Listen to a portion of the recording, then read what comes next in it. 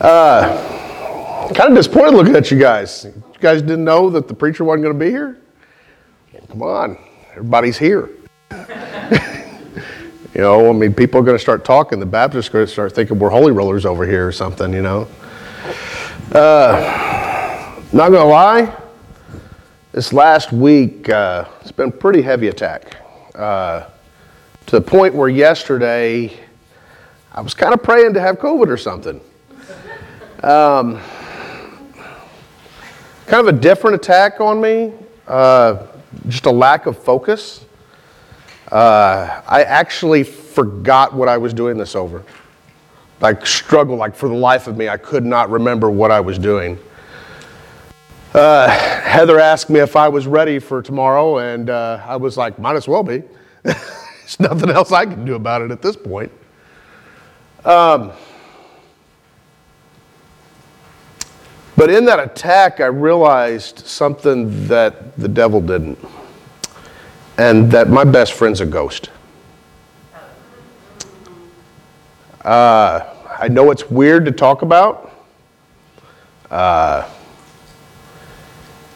Even amongst Christians that I know, you mentioned spiritual, demonic, Holy Spirit, and it shuts down the conversation. It gets weird. I was actually a little worried when George brought up a guy from the 16th century and something he wrote, because I was worried that it was going to be my guy, because I'm reading something from the 16th century too. And I actually, when I stumbled across this, I thought of John Spence, because he likes poetry so much. So John, this poem, you are on my mind when I read this. No man is an island, entire of itself. Every man is a piece of the continent, a part of the main. If a clod be washed away by the sea, Europe is the less, as well as if a promontory were, as well as if a manner of thy friends or of thine own were. Any man's death diminishes me, because I am involved in mankind, and therefore never sin to know, for whom the bell tolls, it tolls for thee. It was written by a guy named John Donne about 400 years ago. He was an English pastor / poet. And I find it interesting that 400 years ago, he was writing about something that we still do today. We put ourselves on islands. We cast ourselves out and put ourselves out there to be all alone. We do it for multiple reasons, for protection, for fear, in some of our cases, we think it's strong to be an island. But as you can see in his writings, he points out that we're not islands. We were never meant to be islands. We're meant for community. It's very arrogant of us today to think that we are past these things in the past. And it encourages me to see that they were struggling with it too. But if you look biblically, Jesus didn't do everything by himself. The first thing he does when he starts his ministry is he goes out and finds like-minded individuals. Now, they had their agendas, and he had to bring them in and train them up into his ways. But he still looked for the community. And here we are today, we're still finding ourselves still in that. But if you look around, you see people out there right now that have separated themselves from the church, separated themselves from the community. I'm guilty of it myself. I've tried to live out my Christianity as if I was an island in the past. I don't know if I'm ready to go on to that yet, but I guess we are.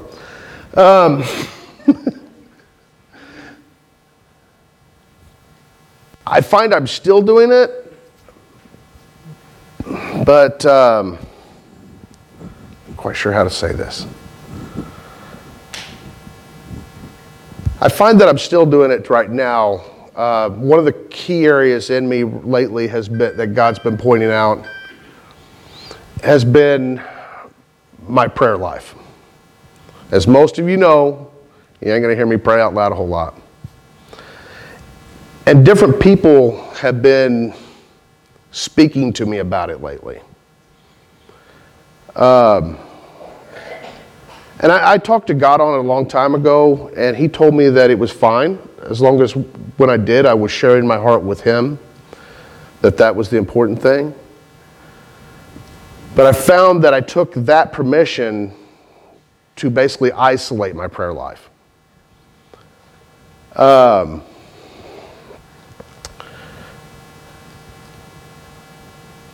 Lately, for me, praying out loud is, my prayer life's intimate for me. So if I'm praying out loud, it's like I'm burying everything. It's like I'm naked in public to you.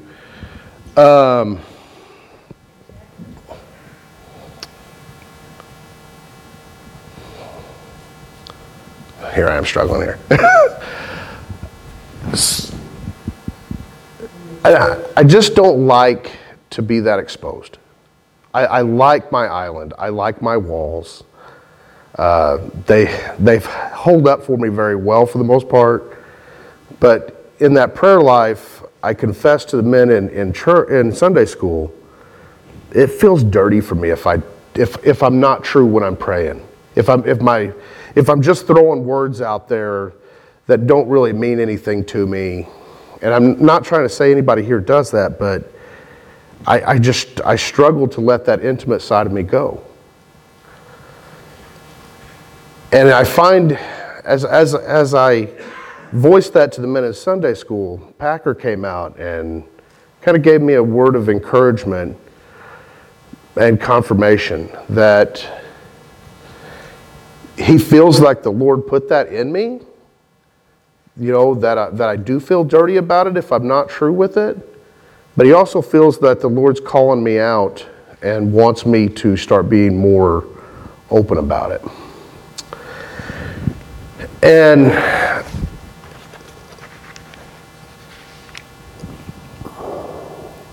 I guess mainly just so I can share those things with others and so they can share back to me.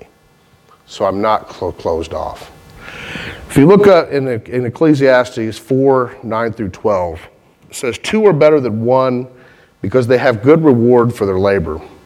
For if they fall, one will lift up his companion, but woe to him who is alone when he falls, for he has no one to help him up.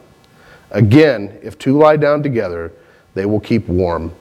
But how can one be warm alone? The one may be overpowered by another, 2 can withstand him, and a threefold cord is not quickly broken.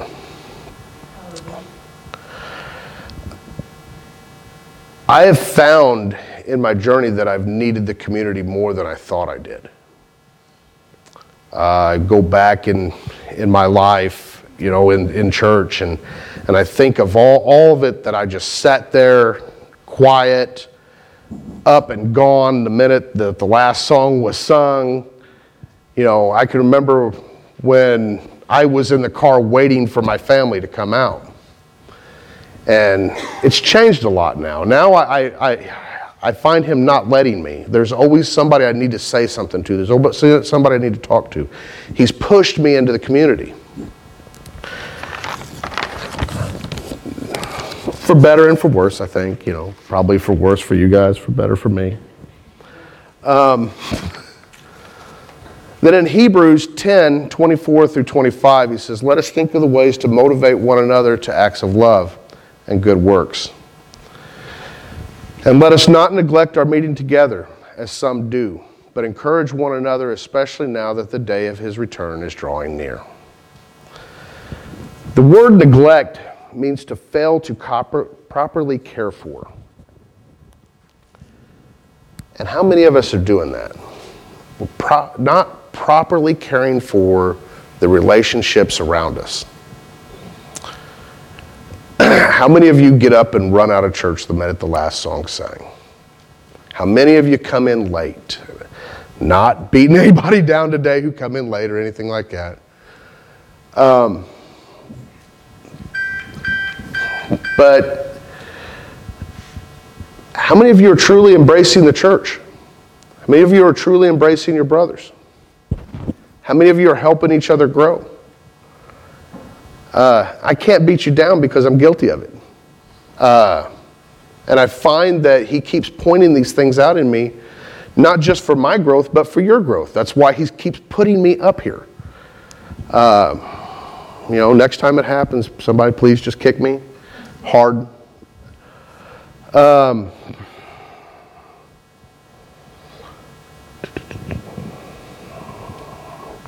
Actually, there, yeah. I understand what it's like to be alone in the middle of it. And I find that I don't want that for you. I don't want it for my family. This whole thing started a few weeks back after Owen had tore up his knee. And I found myself in my office, and I was feeling guilty because in my prayer life, I wasn't asking the Lord to heal my son. I found myself asking the Lord to not allow my children to be alone. And I was feeling guilty for it. Why wouldn't I, as a father, you think I want my children to be healthy, safe? But in my heart was saying, don't pray for that. Pray that they're not alone. And if you've ever been there where you feel alone, you know that is the worst feeling. And I felt God just pointing that back out to me like, hey, you've been there. And about that time, Garner texted me asking me about how Owen's doing. And I thought, wow, thank God I'm not alone. That I have a community around me that's praying for my son. You guys were all praying for healing for him. I didn't have to. It left me to pray that he wouldn't be alone. And I know some of you think, oh, well, he's got his parents. He's a teenager. We don't count. It's the truth. I think about the most celebrated story in the world.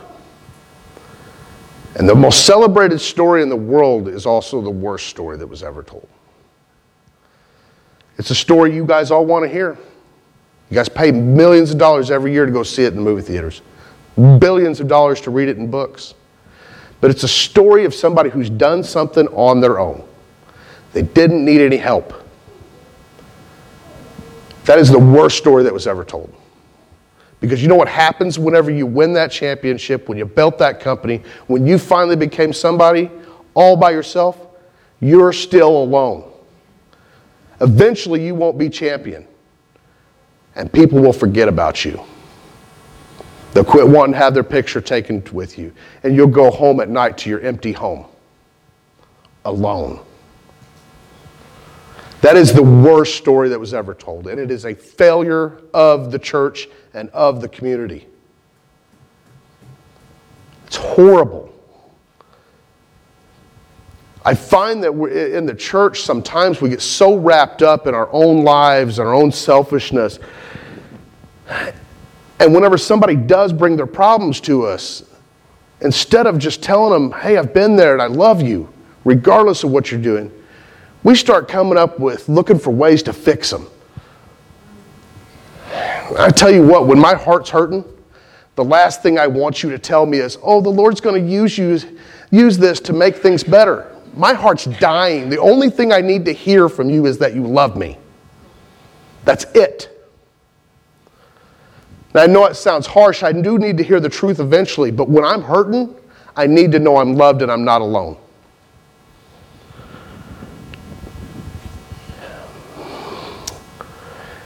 There's so many things that have linked into this sermon. One of my friends that's wise, me and him were having a conversation a while back. And we were talking about Jesus going out into the desert. And he brought up the point, he's asked me, he's like, did you ever think that Jesus went out there to prove himself to the demons and not to us? And I'd never really thought of it like that, but I started, at the end of the conversation, I told him, I was like, I'm missing something. I'm gonna have to go home and download this.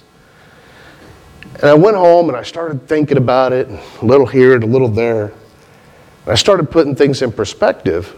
And I started thinking about the demons standing around the water cooler the next day. The one demon says to the other, he's like, hey, did you hear what happened to the old Prince of Darkness yesterday?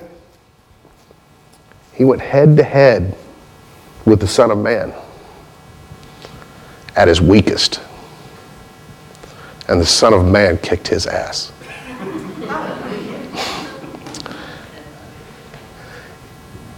Hands down, fight was over, first round knockout. And he beat him with Scripture. At his weakest, he's going to Scripture, whipping it out. First thing, not even hesitating. And I think of my weaknesses, and I can be at full strength, and that's not the first place I go. And I got to thinking about, I'm like, how did he accomplish this? Because understand one thing. Jesus was not a superhero. He was just a man. Same as you, same as me. There's no superpowers there. He did no healing himself. He did it all with the Holy Spirit. Without the Holy Spirit, Jesus accomplishes nothing, and he dies out there in that desert. Man can't go that long without food and water unless something's sustaining him besides. And the Holy Spirit was that thing. Think back. Right before he goes to the desert, he goes to John the Baptist and gets baptized. And the Holy Spirit comes down on him. And then he goes out to the desert to be tested. And just one thing after another, they fall. So when the demons seen Jesus coming, man, they're like, I'm not just facing that man. I'm facing the Holy Spirit. And that's got too much power for me. I mean, even Satan backed down from the Holy Spirit. But remember, he was just a man, and it took that Holy Spirit. And even then, knowing what he could do, later on he goes up and faces that cross. And he does it with the Holy Spirit. And before he dies, the Father takes away that Holy Spirit from him. And Jesus cries out because he's now been abandoned. He's been alone for the first time. And it hurts. He experiences what all of us have. That true feeling of being alone.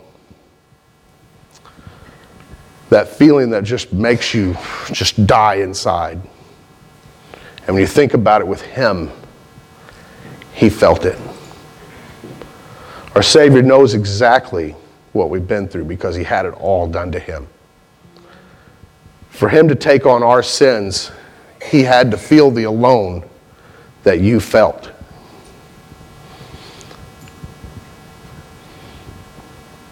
And as with most things, I find myself winding this down and coming to an end.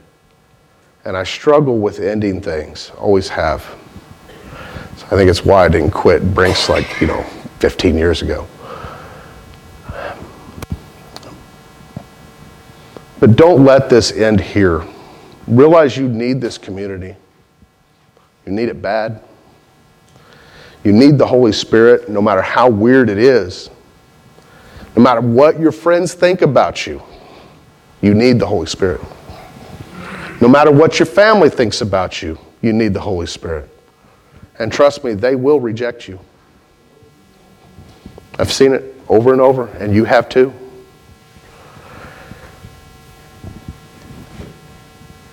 Shouldn't we wear that badge of being a holy roller with honor? Because if the Holy Spirit's in you, that's what you will be. So if you would, please stand and worship.